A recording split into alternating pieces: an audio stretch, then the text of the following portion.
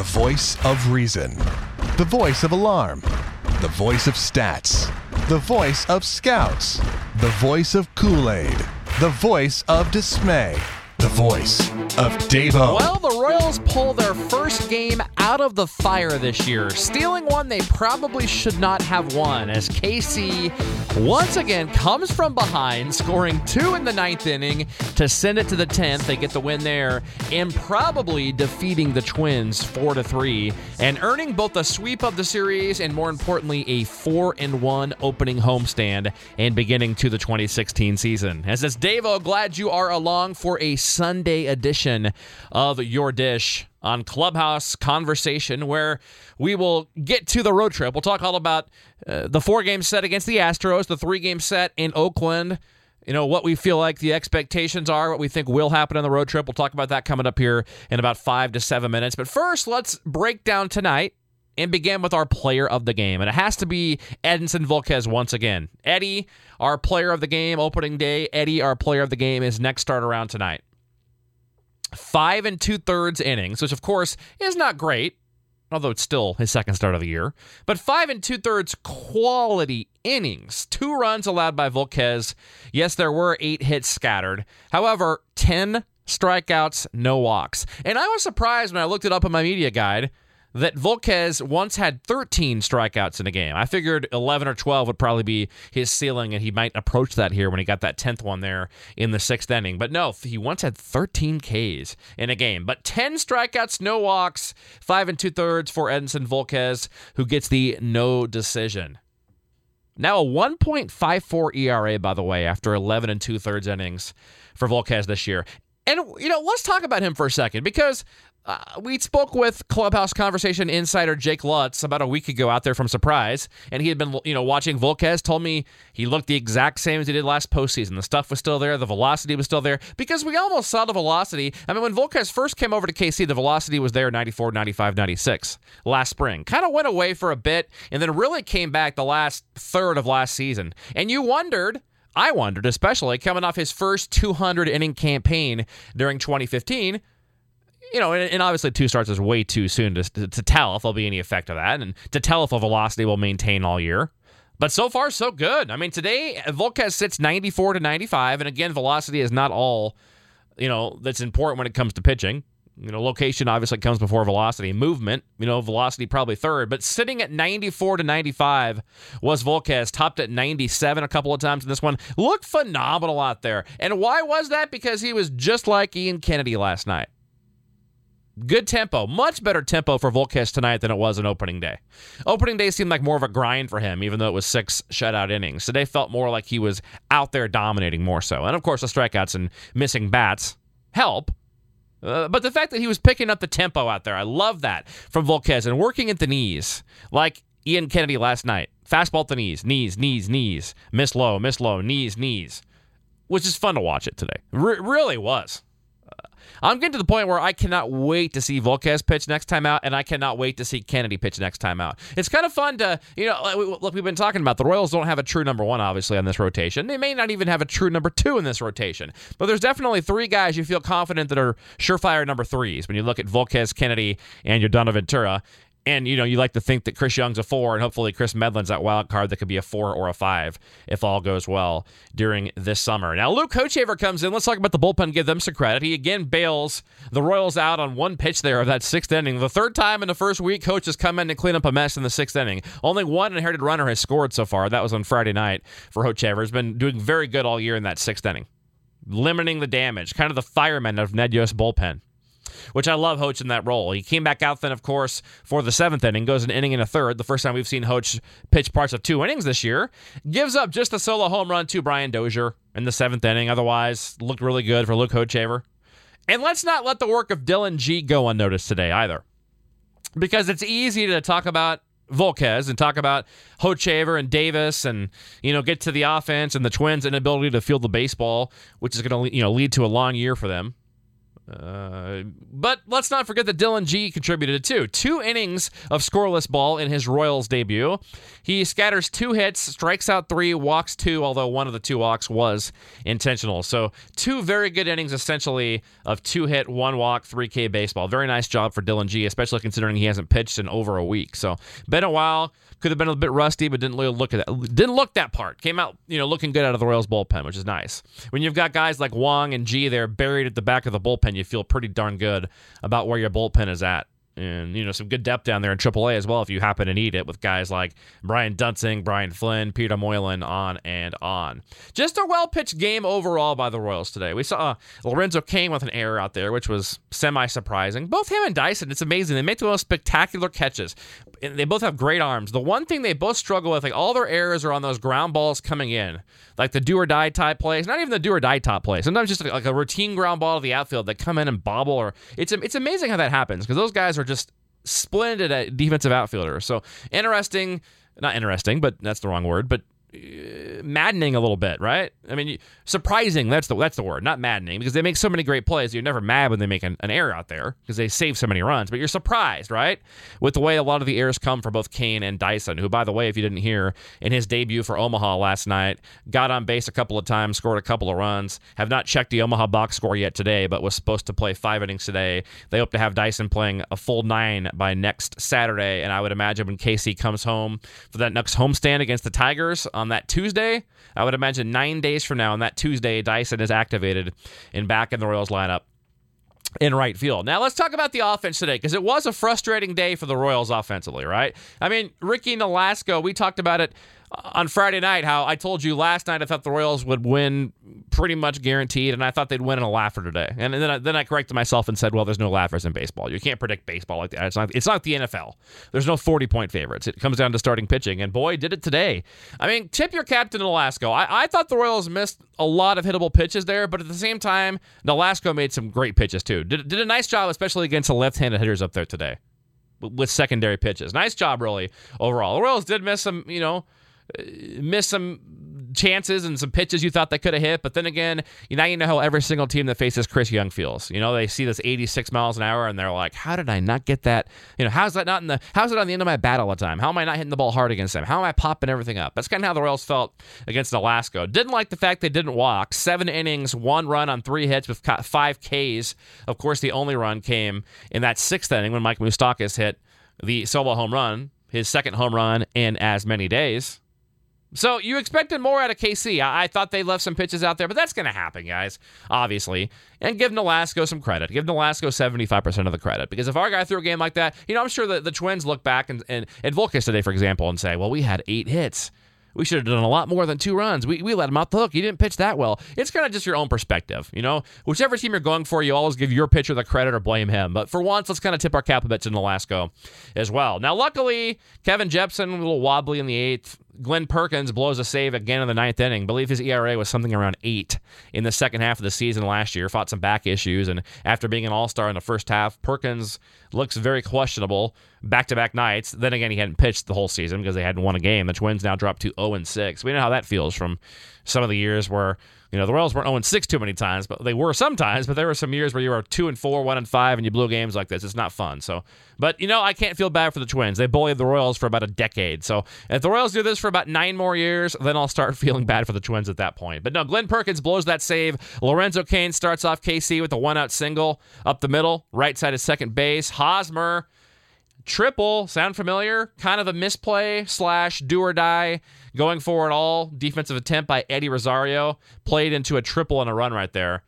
Essentially 2 runs when Kendrys drives him in to tie the game. The Twins, awful defensively all weekend. Awful, except for the Kendrys at bat. 0-2 count, great at bat, by the way, as Perkins goes breaking ball down, foul ball. Kendrys damn near struck out on one of them. Foul tipped, I believe, the first 0-2 pitch. Then eventually changes the approach a bit, opens up, slaps the ball to deep right field. Right center-ish. A ball that I thought was going to be off the fence, and it really should have been.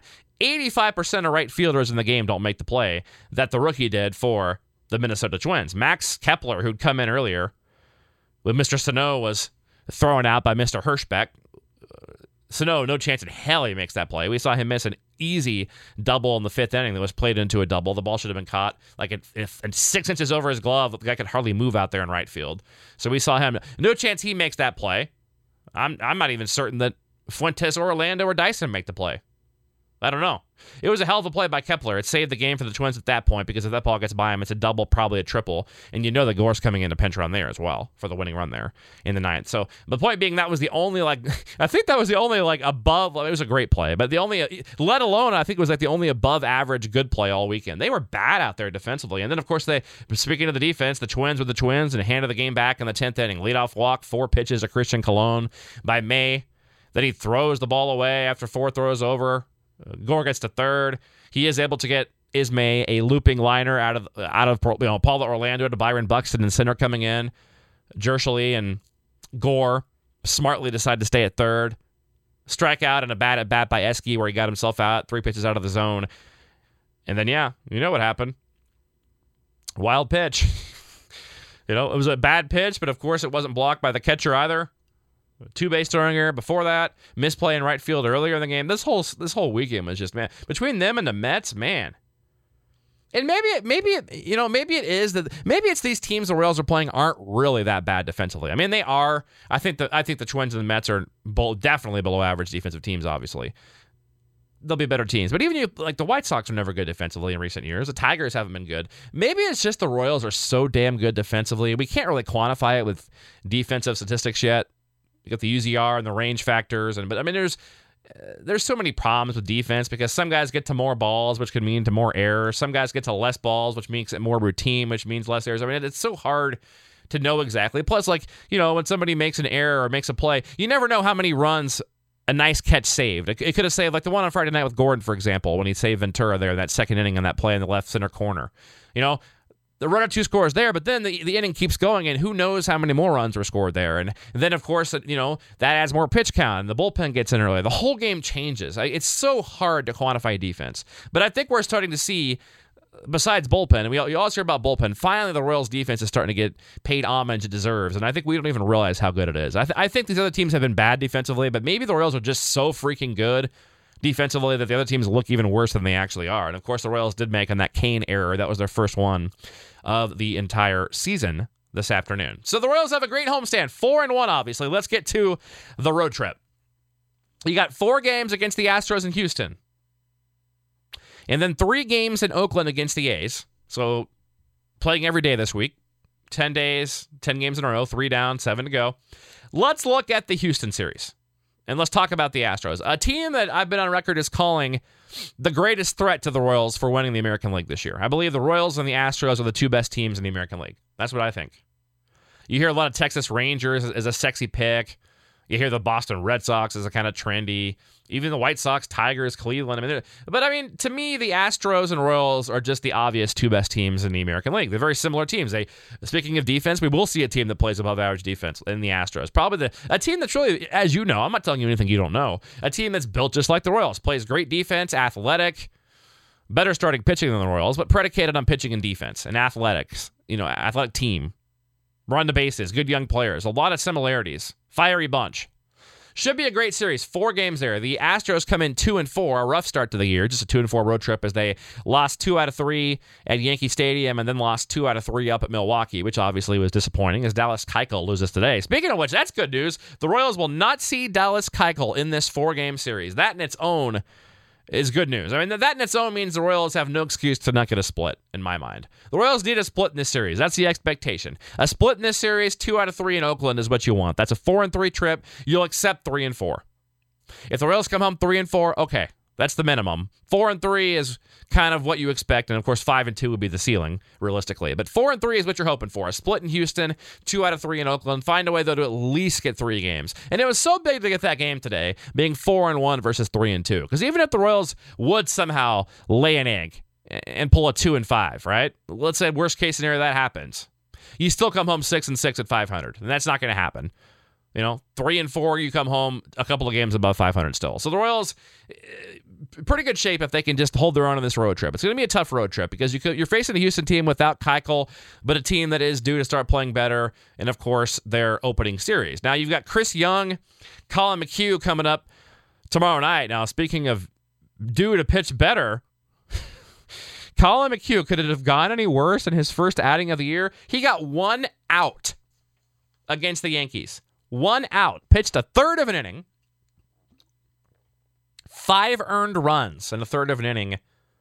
3 hits. And threw 43 pitches in the 1 inning as A.J. Hinch gave him the hook after just 1 out. McHugh, though, of course, the Royals saw him in the playoffs. I know he throws hard. He's got great stuff. Very young. Was a prom 4 years ago, pitching in the ALDS. You know all that story. Won 19 games last year. So McHugh, you got to expect the Royals will get, obviously, a better challenge from him. I don't like their chances tomorrow with Chris Young going against McHugh. McHugh, a prime bounce-back candidate. You got the home game. Chris Young comes off 5 innings, 2 runs, and 3 hits against the Mets with 4 Ks. Of course, he did look masterful against the Astros in the ALDS last year and has been nothing but spectacular for what you expect out of him since he came over to KC. I do like the Astros in Game 1. Game 2, the debut of the year for Chris Medlin against Mike Fiers.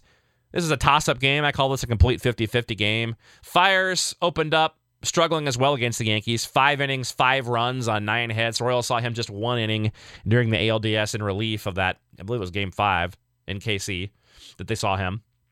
But it's a toss-up game just because you're not sure what you're going to get out of Medlin. Medlin has been getting lit up all spring and surprised. The long ball's been an issue, but then again, I really don't care about spring training, and it doesn't really matter. There's Arizona home runs. There's working on things.